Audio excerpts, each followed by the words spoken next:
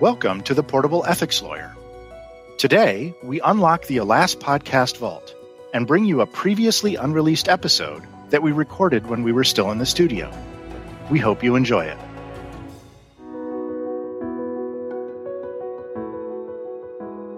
What's a lawyer to do when their opponent illegally or unethically threatens them or their client to gain an improper tactical advantage in a matter? I'm Giovanna Long, and you're listening to the Portable Ethics Lawyer. In this episode, we're joined by Ken Landis, a vice president and senior loss prevention counsel at Alas, who will discuss the ethical considerations surrounding this issue. Ken, welcome. Thanks, Giovanna. You can't threaten someone to do or not to do something unless that person gives you what you want. That's extortion, and that's a crime. You can't use threats like, I will do X unless you pay me $1 million, or if you don't do X, I will report you to the police or tell your spouse. The person making the threat may have a perfect right to tell the police or file a lawsuit, but it's the, quote, unless you pay me, end quote, threat that's the crime. Obviously, it's a problem if a lawyer does this, right? Of course, but they must also diligently represent their clients. So the question is, where is the line that lawyers can't cross? In that regard, the rules of professional conduct in every state, typically rules 8.3 and 8.4, prohibit lawyers from engaging in criminal and unethical behavior like extortion and require lawyers to report it when they see it. What kind of problems are we seeing in this area? Well, apparently some lawyers haven't read the rules. For example, late last year, in relation to the Roundup Products liability lawsuits, a plaintiff's lawyer drafted a lawsuit against a manufacturer of the components in Roundup alleging that they cause cancer. The lawyer then told the company that he wouldn't file his complaint if the named plaintiff was paid $5 million. He also added in, for good measure, a requirement that the manufacturer hire him and his pals as consultants for $200 million. When law enforcement authorities were notified, the lawyer was arrested and charged with interstate intentions to extort.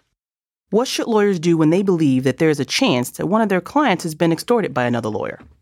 If the threat rises to a referable offense, then the lawyer should report the behavior to the disciplinary authority in the state where the offending lawyer is licensed, as well as the local state's attorney's office. But somewhat surprisingly, we hear, more often than not, that states' attorneys and state bar associations don't take much interest in such garden-variety extortion-type actions by lawyers. Are there other steps lawyers can take to protect their clients when they believe that they or their client might be being extorted? Yes. There may be another way to handle this that may not require reporting it. When this situation happens to a lawyer, we recommend that the lawyer consult their general counsel or primary loss prevention partner. The GC will decide with firm management on the best course of action. What if the client has been frightened by a threat and wants to pay up? Well, that obviously complicates things. Clients, as a matter of good policy, should not respond to threats of extortion. But what if it's unclear whether actual extortion is involved and your opponent states a valid case on causation and damages? In that case, the lawyer should consult with his or her general counsel. If the GC agrees, the best way to respond may simply be to tell your opponent that your client is willing to engage in pre-suit settlement discussions. Now, of course, the lawyer, with the general counsel's assistance, will need to confirm this course of action in writing with the client. And in situations like this, you will also need to take care not to violate other ethics rules related to the subject. What other ethics rules should lawyers be aware of? Well, let's look at the Roundup situation. In that matter, the opponent demanded to be hired as a consultant to the client. And let's flip that around. What if your own client suggests this type of arrangement so that the plaintiff's lawyer won't be able to sue the client again? We hear about this periodically, and there's an ethics rule that deals with it. Model Rule 5.6b and similar state rules prohibit a lawyer from making or accepting an offer of settlement with a provision that the plaintiff's lawyer promises not to bring the same suit for another plaintiff. But clients do make this request sometimes.